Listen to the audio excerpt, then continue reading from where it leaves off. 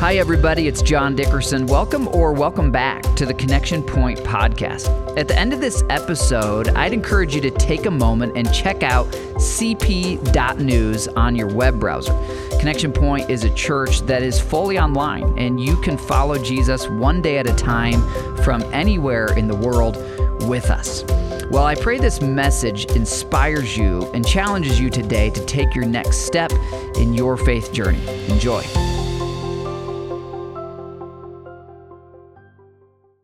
Yeah, praise God. He gets the glory for what he's doing. It's fun to see him working in South Carolina and in California and here in Avon and in Brownsburg.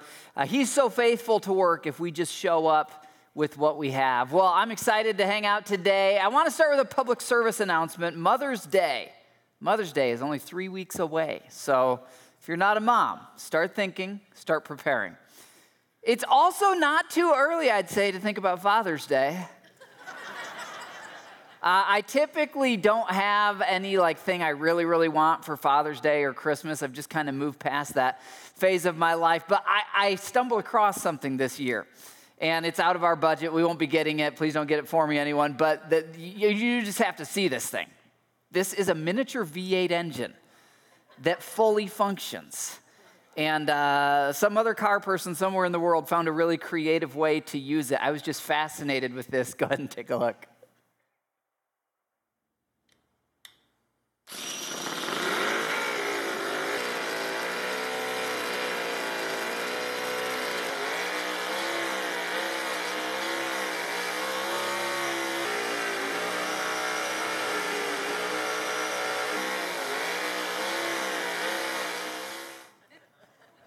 Yeah, I could watch that all day. And I know some of you are like, what's the big deal? I mean, it's a fully functioning engine. Did you see it had a little radiator, a little water coolant, little spark plugs? I mean, the whole thing works. What does that have to do with our message today? I'm not yet sure, but I think I'm going to figure out a way to work it in there. But I do want to talk about power in your life, the power to experience what you most desire in life.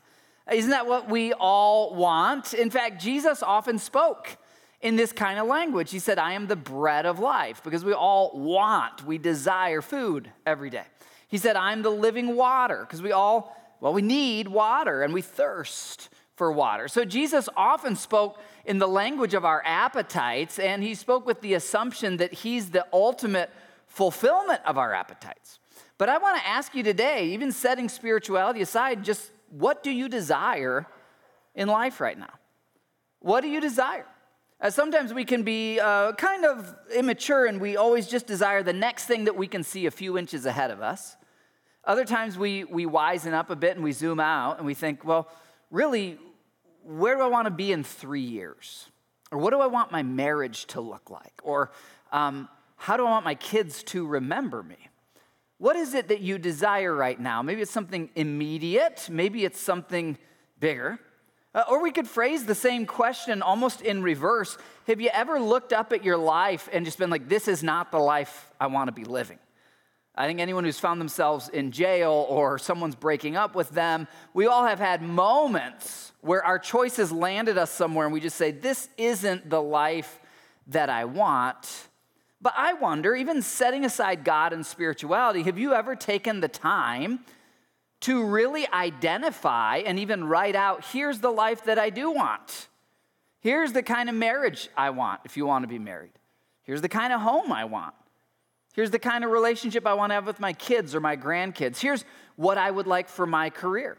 It's actually a scriptural principle that can help all people, even if you're not yet a believer, to identify what do you really desire and to write it out. There's so many principles in Scripture that can help you even before you believe them. And of course, they can help you even more once you do believe that God is there and can help. And with that in mind, let's ask this question. How could you see faith toward God? That's what we're learning in this series. Belief toward God. How could you see belief toward God impact or improve the real needs or the real desires in your life? I mean, could you see faith toward God help you experience that fulfillment that you long for? I believe, according to the teachings of Jesus, that you can. In fact, if you could leave here today knowing that you have reached out to God in such a way that pretty much guarantees he will work in some way in that area of your life, would you want to leave here that way today? Well, that's what we're going to learn from the scriptures. Our teacher every weekend is not me. It's always the Word of God. We open up the Word of God because it answers questions like this. And we're picking up in Matthew 9 where Jesus has been on a spree of miracles. He has raised a person from the dead. He has cast out demons. He's healed medical conditions. He's on this spree of miracles, and in the midst of it, Matthew 9, verse 27 says, as Jesus went on from there, 2 blind men followed him, calling out, "Have mercy on us, Son of David," which is a title for the Messiah. So these blind men, obviously, they have not seen Jesus, but they've heard what everyone's talking about. And if you can imagine, as this crowd of at least hundreds of people, if not more, is pressing around Jesus as he's moving from village to village at this very kind of epic time in his ministry, these guys are trying to keep up with the crowd, and they can't see that they have enough faith to keep pushing ahead and to keep calling out, and they know exactly what they desire. If we think back to that opening question, what is it that you desire? Well, for these guys, their answer was, we desire to see. We want to be healed from physical blindness in our eyes. They knew exactly what they desired. They pursued Jesus. They believed in him as the Messiah, which is God on earth. But Jesus does not heal them immediately. It's going to require some perseverance, some persistence, some consistency, and even some humility as these guys just keep following Jesus. He moves to another village and they stick with the pack following him. Verse 28 says, when Jesus had gone indoors, the blind men came to him. So Jesus goes into a house probably to get away from the crowd, and somehow they talk their way in there. And they keep pushing through his entourage and everyone else until they get up close to him, and then they've been asking, will you have mercy on us? Will you heal us? Jesus responds, as he often does, with a question. And his question to them, and in a sense to you, where you have a desire in your life, is this: do you believe that I am able to do this? That's what Jesus asks them. I wonder, do you believe? We've been learning faith, it's not a feeling, it's a choice. Do you believe that God could meet that desire in your life? Maybe exactly the way you're asking, or maybe in some better way. Do you believe that he can do it? Now, I'll ask you a couple questions here. Have you ever seen God do a miracle? We're in this series on faith, and we've talked about miracles, and there's people in this church who've seen healings where there were cancerous tumors and then they're gone, or a marriage was broken beyond repair and then God healed it. We've seen some miracles as a church, but have you ever seen one up close? And I want to follow that question with another one. Had these guys ever seen a miracle? It's a trick question. They're blind. Not a hard answer, right? They've never seen a miracle. It's been physically impossible, and yet they're believing for a miracle. There's something there for someone, right? You can believe that God can do a miracle as a choice. They've heard other people talking about it, but they've literally not been able to see it. And Jesus asks them, do you believe? Now, it's not the quality of their faith or the perfection of their faith. That's not the point of the story. The point is the object of their faith, which is Jesus. Your faith doesn't have to be perfect, doesn't have to be high quality faith. The object of your faith is what will get you your results in life. If you make Jesus the object of your faith, if you say, yes, Lord, this is how they replied. And Lord has this humility in it because it's a word for God. They're not saying, yes, teacher, or yes, we hope so. Yes, you're the creator of the universe, and we believe that if you want to, you can open our blind eyes. Then Jesus touched their eyes, probably 2 hands, and said, according to your faith, let it be done to you. This is a phrase that Jesus used many times when people approached him asking for miracles. An older translation of it means the same thing. It's just a little different wording is this: as you believe, so it will be done. And so there's this principle here. After their sight is restored, that you bring your desires to God, believing he can do what's best for you.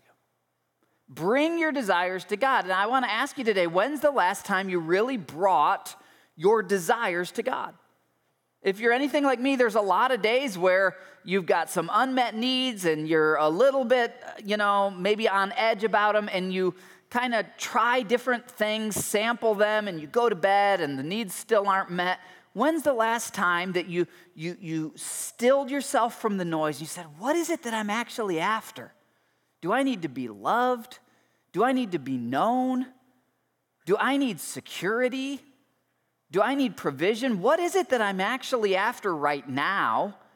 And I'm going to bring that to God. I'm going to say, God, I've got this unmet need relationally or financially or physically or spiritually or emotionally. Here's this unmet need in my life. And just like those two formerly blind men, because Jesus opened their eyes, I'm going to come to you, God, and I'm going to say, here's what I desire.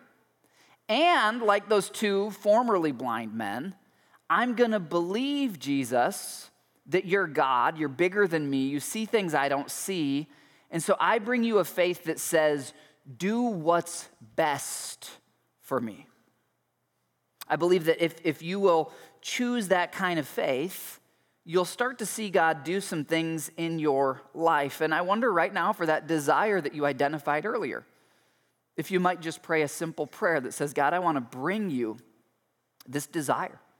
Whether it's a near-term thing, financial provision, a change in your marriage, freedom from an addiction, freedom from shame, or maybe it's more of a lifelong thing. God, I want a legacy at the end of my life that my grandkids actually liked me and speak highly of me. Well, whatever it is, bring it to God in that way right now, because Jesus teaches a correlation between our faith and his work. Our faith and his work. It's almost like a dance. There are two living parties that are both sentient and have free will that are engaged with each other. That's you and God. You're in a dynamic relationship where your choices and his choices are constantly going back and forth. That's what correlation means. Now, we've mentioned in this series that when we talk about miracles and when we talk about faith, right now in American Christianity, if you go to an average church or listen to a typical Christian podcast, or even on your Instagram, if you've been watching Christian stuff and so more Christian stuff keeps coming up, you're typically going to get one of two extremes. There's an extreme and an extreme. Okay, the one extreme is this: God does miracles, he does them all the time, and it really depends on the quality of your faith. So if you have enough faith, you're guaranteed a miracle. And if you didn't get a miracle, it's just because you don't have enough faith. But as long as you have enough faith, you can tell God what he has to do, and he has to do it. Now, there's some truth in the faith and that God interacts and that God wants to do miracles, but where that gets off base is, who's God now? Well, you've made yourself God, right? Of like, he has to do what I say.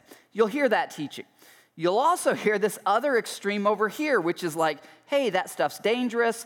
God is sovereign and he's good. You need to trust him. So kind of don't even bother asking for a miracle. Just sort of accept your fate, live out your miserable days on earth, and when you get to heaven, everything will be better. And I've been at this Christian thing for a while now, and you'll get a lot of this and a lot of this, and very little of what I believe is the whole counsel of God, which is this: his nature's unchanging. He still wants to do miracles. He still does miracles. But he is bigger than us. He sees things we don't see. And if we're truly humble before him, we come to him and we say, here's the miracle I'm asking for, but I trust that you're bigger. And if you want to give me a different miracle that maybe I actually need more, I will submit to you in that. That's a mature faith. And what you'll find is if you bring God a faith like that, there are miracles pretty much in every domain of your life. There are things that God wants to do. What's a miracle by definition? Very simply, it's a supernatural act that only God can do. And so sometimes that's in our own heart, that where we were selfish, we become selfless. That's a major miracle. The salvation of a loved one. Other times it is a provision where you think, how did that person know I had that need? God must have prompted them. But there's all these areas in your life where God is waiting to work if you'll bring him a submitted faith. So in this series, we've been praying this very simple prayer. It goes like this: Lord, grow my faith toward you. And we've put it on the screen because I want us to say it aloud together. I'll count to 3 in just a moment. But right before we do, I want to give you a chance to kind of gather your heart, gather your mind, think about the desires you have in your life. And today we're going to apply this specifically to those desires that you have. And we're going to not just say this for other people to hear it. We're going to declare this as a prayer. And my encouragement to you in this series is to pray this not only when we gather on Sunday, but Monday through Saturday. Make this your prayer for the month of April. All right, you ready? You got your thing you want God to work in? 1, 2, 3. Lord, grow my faith toward you. I am telling you, if you'll pray that daily with a heart that asks for bold things, but is also submitted and surrendered, you will start to see God work in your life. Here's some of what we've learned so far in this study. First, we've learned that faith is a choice, not a feeling. It's not strictly limited to the realm of religion and spirituality. Everyone has faith in something. You have faith in the IRS, that if you don't pay your taxes, they will hunt you down so you pay your taxes, because you believe that to be true. You have faith in a bank when you place your money there that they will give it back to you, or else you didn't. So every atheist has faith in something. Every non-believer has faith in something. God teaches us that if we'll point our faith at him, he responds to that. As Hebrews says, he rewards that. He interacts with that. Now, the Old Testament says that the eyes of the Lord are searching the earth constantly, looking for the people who will kind of point their soul up to him and say, God, I believe, but help my unbelief. I want you to work in my life. Last week we learned this: God wants to do miracles. He desires to do miracles in you, that you can look in the mirror and you can have a sense of your worth that is completely separate from what any person online or any person in your class or anyone else says or what you look like physically. You just know, I am made in the image of God. I am eternally loved. I'm valuable. That's a miracle when that happens in a young person growing up in today's culture, which is so externally focused. God wants to do miracles in you when you surrender to him. He wants to do miracles for you to set you free from sin, free from addiction, free from shame. And when he chooses, sometimes he will do a physical healing miracle. He gets to choose that, not us, but we can ask for those, and we see him do those when he chooses. And then as you grow in maturity, having seen God work in you and for you, you'll start to catch the heart of Jesus, who went around doing miracles for others. Think about it. Jesus had the power. He could have done a whole lot of miracles for himself. But he lived a very humble life, and he used his power to do miracles for others. And it's part of your spiritual maturity that as you follow Jesus, you'll say, God, I want you to do miracles through me. Reach people in South Carolina and California that I might never get to meet in person. Do things through me that bring about your greater story. So today, we're really focusing in on this living relationship, this dynamic, constantly adjusting relationship between you and the creator of the universe. And that chosen belief is the primary language of that relationship. Choosing to believe that God's there, choosing to call out to him. Surrender activates the miracles that God is waiting to do in your life. Surrender activates the miracles that God is waiting to do in your life. And this is what grieves me about the two extremes of teaching on faith and miracles, is that the one group, they're asking for what they want, but they're closed off to what God might want to do. And then the other group isn't even asking God to do big things. Imagine this. I want you to imagine a whole bunch of balloons that are inflated, like helium or air or something, right? And they're just all around you. You're encapsulated by these balloons. And every single one of them holds a blessing of some kind. A blessing for your marriage if you would poke it and pop it, and out flows a blessing for your marriage.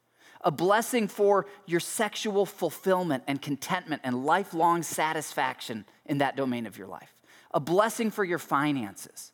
A blessing for your purpose, for your fulfillment. And whether we see it or not, we are surrounded by all these things that God desires to do in our lives. And faith, not a perfect faith, but just a surrendered faith, is like your little needle that starts popping these balloons of blessing that God, he just wants to kind of anoint you, if you will. He wants to just pour these blessings out, and he's waiting for you to respond to him. Week 1 of this series, we talked about ugly faith, which has been my faith, from pre-believing in Jesus to saying, if you're there, I want to know you, to even where I am today. My faith has always been an ugly faith. And yet I've seen God change me, change my life, pour out blessings, not because of the quality of my faith, but the object of my faith, which is Jesus. You know, when I think of ugly faith and ugly things, I think of myself when it comes to dancing. I'm like the world's ugliest dancer. If you ever saw the old TV show Fresh Prince of Bel-Air, there's this guy Carlton. He's got the Carlton dance. That's about my level of dancing.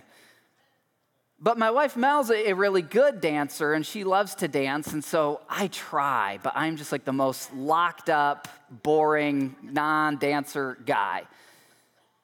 And yet, Mel is gracious enough that even though it takes two to tango, it takes two to really dance, takes two people interacting, she puts up with my ugly dancing because she loves me. And she's a good enough dancer that it makes up for it, and people watch her anyway. But it is kind of that way. Your relationship with God is a bit of a dance. There are two parties, and it's almost like when you gather here and you hear from the Word of God, it's almost like God's saying, dance with me. I know it's an analogy, it probably works better for some than others, okay? But then you respond. And based on how you respond, these interactions continue.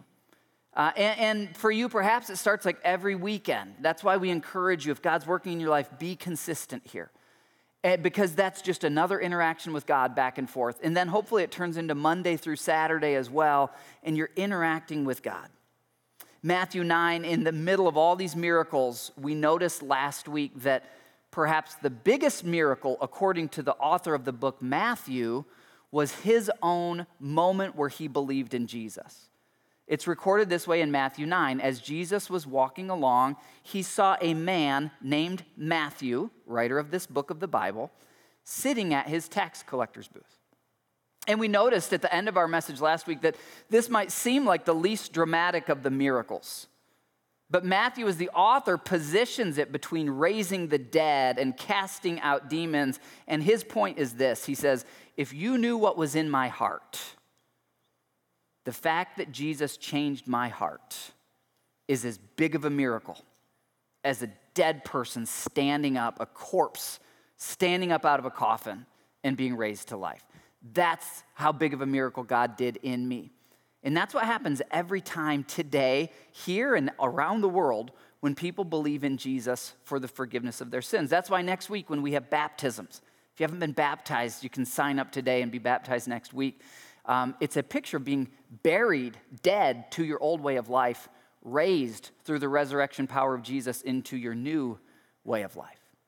We noticed that the other gospel writers didn't call Matthew a man, they called him a publican, which was a title, and it was a negative title. It was a title for a tax collector who used their authority to cheat people financially. And so this was, to use some modern American language, Matthew's identity. It was an identity he had chosen for himself. There were a whole bunch of other publicans, and they all hung out together, and even though they were hated by other people, they liked each other, and they felt good with each other. Publican was Matthew's identity. He had chosen it, and it was how other people saw him. He's the publican guy. He's the cheater, tax collector, white-collar criminal who gets away with it because of his government authority. And what's so beautiful about this miracle is that those publicans, they were considered by the righteous people, by the religious people, as the worst of sinners. And Jesus demonstrates time and again that the heart of God walking around in a human body on earth, that's Jesus, is that he loves all people of all kinds, including the most sinful. People of every identity he loves. And he gives everyone this invitation. Look what he says to Matthew. Follow me and be my disciple. What does that mean? Does that mean Matthew's going to just continue in his existing way of life and just say for the rest of his life, well, I get to do whatever I want because Jesus said he loves me? That's not what happens here. Jesus is saying, quit your career, give up your old identity. I'm inviting you to dance, for lack of a better term. I'm inviting you to see me do miracles in your life, but it's going to require, Matthew, surrender. You're going to have to surrender not only the one issue where you want to see me work, probably a lot of guilt and shame and rejection, but Matthew, if you really want to see me do miracles in your life, you're going to have to surrender your very identity. You're going to have to surrender all of you. And the reason God worked in Matthew's life isn't because Matthew was so sinful.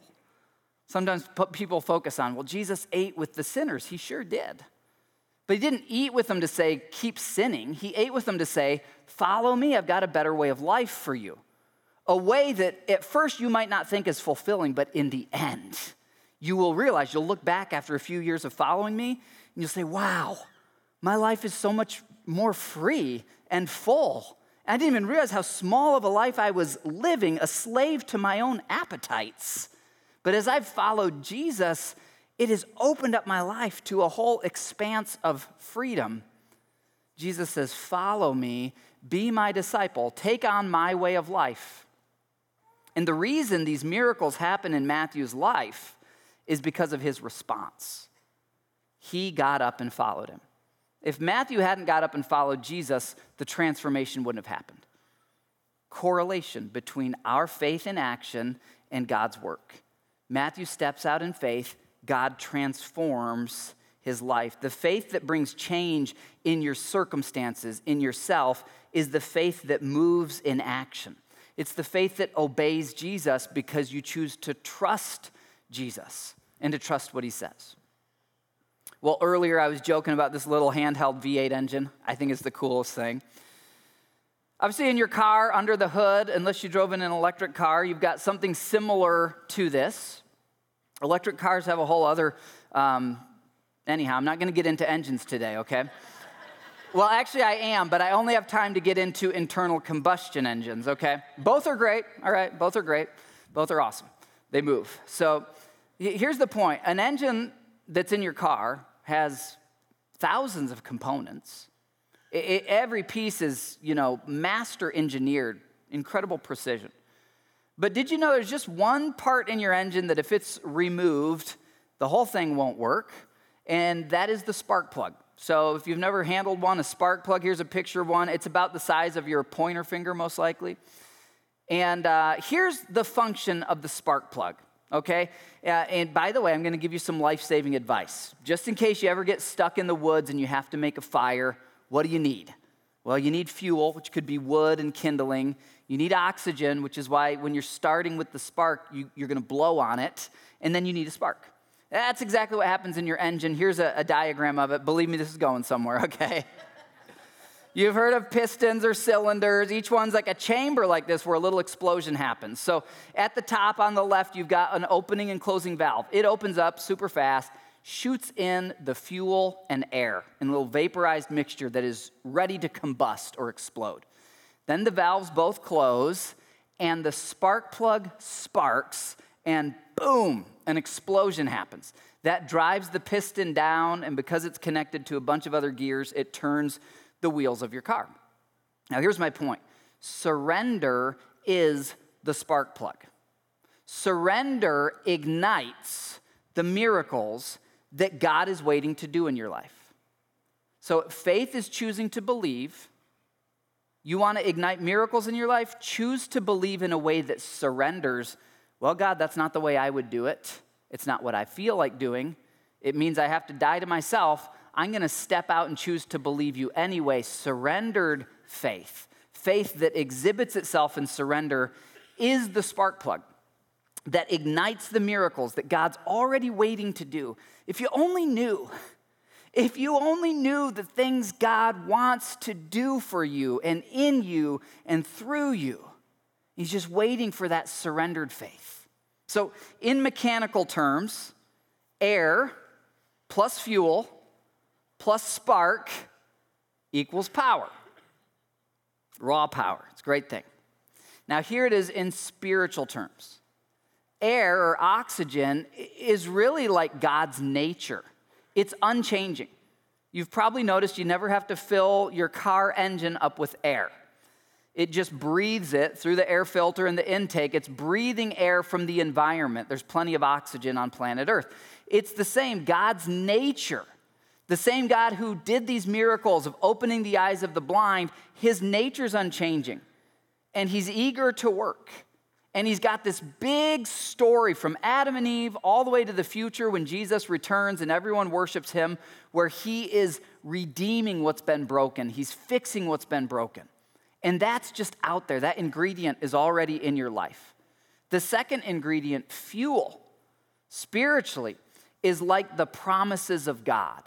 We're going to look in just a moment at an Old Testament story of a guy who God gave him a promise, and he claimed that promise. God said to these blind men, "Do you believe?" And then Jesus said, "Yes, I'll do it," and they're healed. God has promises for you. How do you know what they are? You find them in the Bible. That's why these Life Application Study Bibles, they cost about $35 each. We give them out like candy because we want you to freely know the promises of God. He's got a promise for your future. He's got a promise for your family. He's got a promise for your freedom from sin. He's got promises for your marriage. He's got promises for your finances, for your inner peace, for your identity. And that's like the fuel. Just like different engines, you put in gasoline or you put in diesel, put in that fuel of saying, I'm going to find the promises of God that relate to the desires I have in my life. And then once you've got the presence of God and the promises of God, all you've got to bring is the tiniest spark of faith. The tiniest spark of God, I choose to believe what you say, so I'm going to live my life the way that you say in this area, and then boom, combustion happens. Spiritual power is generated. I'm almost done with my engine stuff, but I have to show you guys this little moving GIF because I want you to really get this, okay? If nothing else, you learned how an internal combustion engine works today, so way to go for coming to church. So here's a 4-cylinder. And you see the blue. The blue is when the fuel shoots in, which is a mixture of air and gas. And then the orange is when the explosion happens. And then the gray is the exhaust, the smoke that'll come out of your tailpipe. And that's why those two valves are taking turns. One's letting the fuel in, one's letting the explosive exhaust back out. Here's the point. The fuel and the air are freely available. God's already engineered everything necessary for the miracles to happen in your life. But if you don't have a spark, this whole engine, it wouldn't work without a spark. And here's what I've learned, actually in the mechanical realm. I've got some old Toyota trucks. I drove here in one that has 308,000 miles on it. And I'll be honest, I have not changed the spark plugs on that truck. And that's probably bad, but it still works. It still works. Here's why, because engineers have gotten so good. By the time that fuel and air gets in that little chamber, it is so ready to ignite. It does not take much of a spark. You can have a pretty old, pretty worn out spark plug and it'll still, boom, the engine will still run. And that's, your faith can be pretty worn out, can be pretty insufficient. God, he's bringing all the ingredients. Just bring a little bit of faith. Here's the other reason I love this analogy. If you've heard the phrase, now we're running on all cylinders, this is the idea. An engine can be running where just one or two cylinders are actually exploding and the others are just along for the ride. And when you first come to Jesus, you surrender one area of your life to him and it's like one cylinder. But if you really want to see God do dramatic things in your life, surrender the next area and the next. So give him your identity. Give him your finances. Give him your sexuality. Give him your desires. Give him your anxiety. Give him your dreams. And as you start to bring a little spark of faith to all those different areas, your RPMs start to go up spiritually, and you just start to see things move. And I am telling you, if you will do this, no matter where you come from, no matter how broken your past is, after a couple years of saying, Jesus first, I'm going to do it Jesus' way, you're going to stumble, you're going to make a lot of mistakes, it's normal, it's fine, but you'll look back and you'll say, wow, I cannot believe how God has changed me. And at the end of your life, you'll look back and you'll say, that was a rich life. Not because of my net worth or my bank account, but my fulfillment, my purpose, my relationship to the Creator, my relationships with people. Like, that life never could have happened with my family of origin or my personality. It only happened because I kept surrendering another area of life to God.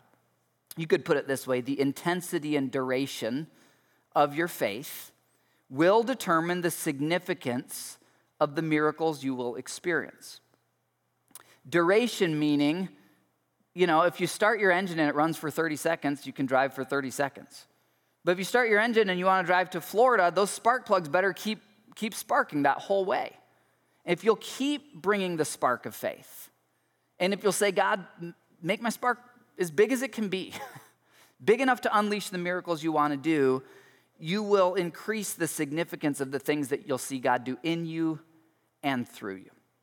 One last Bible story we'll go through real quick. This guy named Abraham, also called Abram. These guys would change their names. It's a whole thing. You can read about that in your study Bible. But here's a little bit. I want to show you his story because it shows you here's what it looks like to keep giving God the next area of your life. So Hebrews 11 tells us this: by faith, Abraham obeyed and went. So God says, Abraham, I want you to leave your family, not his wife, but like leave your parents, leave your home, leave the country you grew up in, follow me, and I'm going to give you this massive inheritance that you can't even imagine. Hebrews tells us that Abraham obeyed even though he did not know where he was going. But look at this little yellow arrow. By following God where he didn't understand it, where did it take him to? His inheritance, which was like a whole nation geographically, and then through his offspring, an entire nation. In other words, it was for Abraham's best, but it required him letting go of what he wanted. It required him leaving what he knew. And the principle from Abraham we're just building here in this message is that the miracles that God most wants for you, and he does want to do things for you that you can't even ask or imagine. The miracles that God most wants for you are for your highest good, not just your immediate gratification. He will gratify you, okay?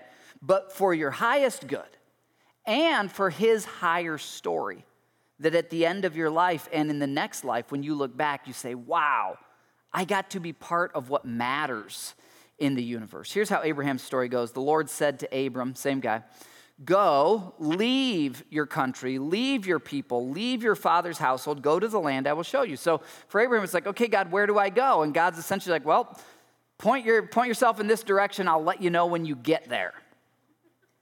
Here's my plan for you, Abraham. It's way bigger than where you came from.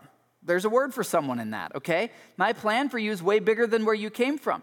You've been limiting your dreams and your desires to what you've seen from where you grew up, but my plan for you might be way bigger than that. For Abraham, verse 2 of Genesis 12, God says, I will make you. You trying to make yourself? God says, I will make you. I'll make you into a great nation. I will bless you. I will make your name great, and you will be a blessing. God wants to bless you so that you can bless others. Verse 3, this is God's promise to Abraham.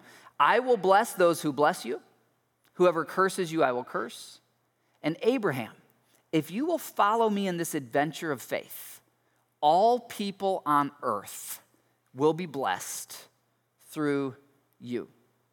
Now, the point of this story is verse 4. So Abram went. Now, if you read the whole story, it wasn't always pretty. It was oftentimes ugly. He had moments of doubt, moments of discouragement, But ultimately, he moved his feet and he provided the little spark. His spark plus the fuel of God's promise, plus the oxygen of God's nature and what God wanted to do in the world, boom. Millions of people will ultimately be Abram's offspring over the years, but entire nation that exists, entire people groups that exist, and of course a guy named Jesus who would be one of Abraham's descendants. And now here we are thousands of years later, and our calendar, our geography of nations, a lot of it goes back to this guy who was willing to leave the comfort of what he knew. Here's 4 steps. I'm not going to unpack them, but if you take pictures with your phone, you might want to take a picture, or if you're a scribbler, write real fast. We've seen these, and I just want to give them to you. They're chronological. There's a sequence here. Declare what you want God to do for you. Many, many people never do step 1.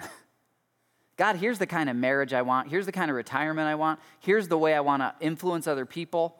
Here's what I'd like for my grandkids. Here, you know what one of my prayers for number 1 is? God, I pray for each of my 3 kids that you'd capture their hearts, that you'd protect them from evil, that they'd find their identity in you. I pray that you'd surround them with godly friends. I pray that you'd lead each of them to choose a godly spouse who will help them to live for you. And I pray that ultimately they'll live for you all their days, and that their zeal for you and what they do in your work will be bigger than what I'm doing for you. So that's just one area of my life. I could go on. I've got dozens, okay? So declare, God, here's what I want you to do. This is exactly what it looks like, what I want you to do in the hearts of my kids, or in my career, or in my finances. I mean, be real. Second, go with God, even when it doesn't make sense. For Abraham, God spoke in dreams and visions because Abraham did not have the Bible. God may speak to you in a dream or a vision, but most days he's going to speak to you through the Bible. Abraham's in Genesis, the first book, so the rest of it didn't exist yet. God will speak to you. Do what God says. When he says do this with your money or with your time or with your desires, do what he says because you believe him. And that's the third one. Bank on his faithfulness.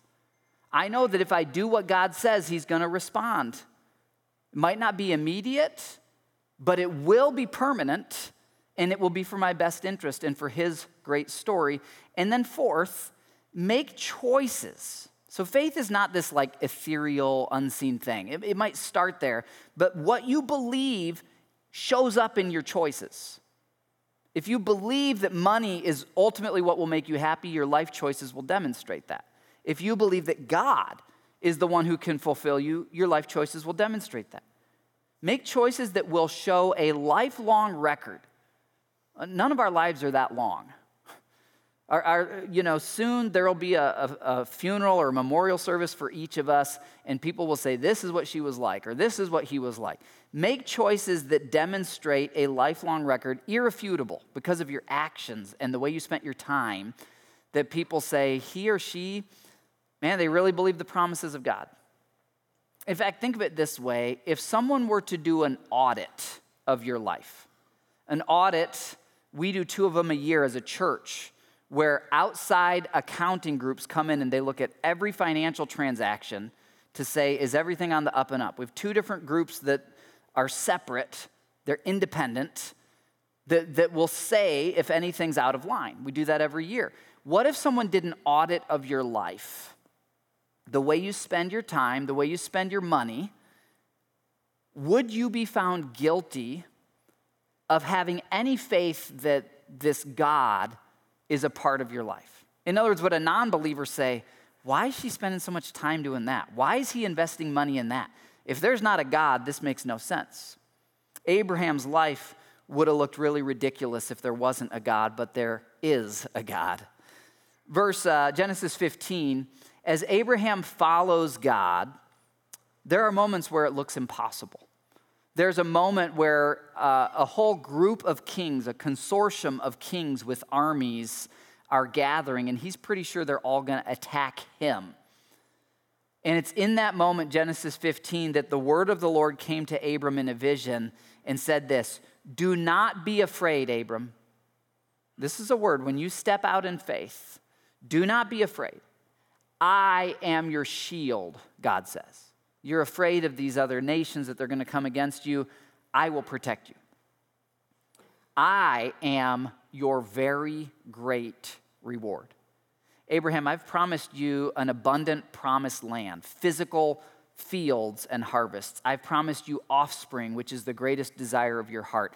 I'm going to meet your needs. I'm going to fulfill your desires. But Abraham, as you walk with me in faith, the day will come in your maturity where you will realize that just being in relationship with me as God, as your best friend, as your father, is your greatest reward, worth more than any real estate, more than any dream come true. And God has us on the same trajectory. If we'll keep walking by faith, he will do great things in you and for you. And then he'll start to do things through you. And then you'll keep maturing on your way to meeting him physically. And you'll get to a place in your walk where you'll say, God is my greatest reward. The treasure is knowing him. It's not getting my way.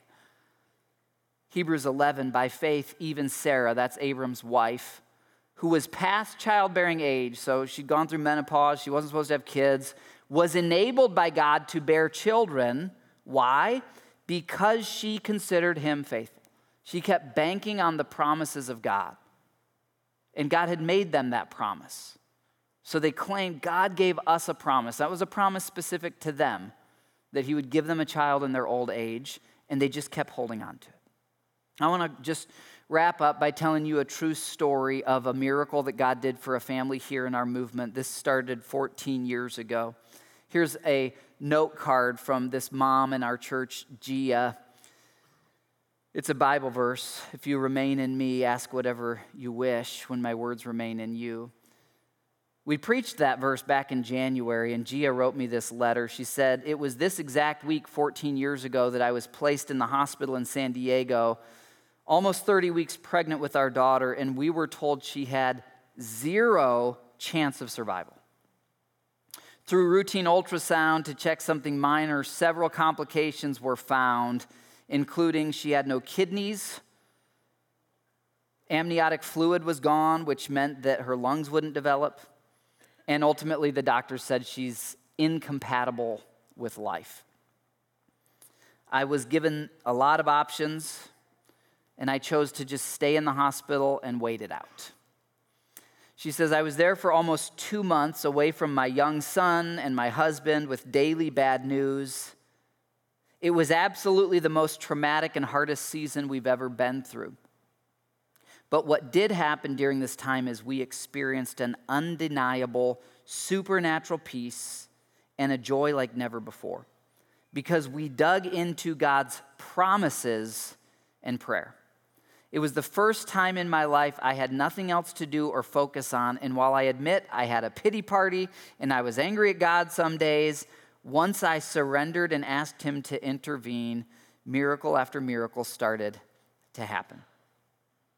Fast forward, she says, Isabella Evelyn Cruz arrived on March 18th, 2009 at 9:15 p.m., crying and breathing, which the doctors said wouldn't happen, but still very ill. She had to be intubated right after birth. She was born sick. God healed her in so many ways after her birth that were unexplainable to the doctors, which they openly admitted. At 32 days old, we were able to take her home. We eventually moved to Indiana, where we transferred her care to Riley. This mom, as Isabella grew, was able to give her own kidney in a kidney transplant. Here's Isabella today. She's a student, middle school student here in Brownsburg. Yeah, praise God. He does things like this.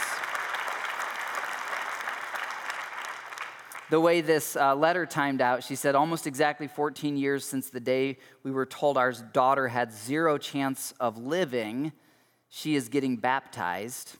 How amazing is God? So here's Isabella giving her life to Christ.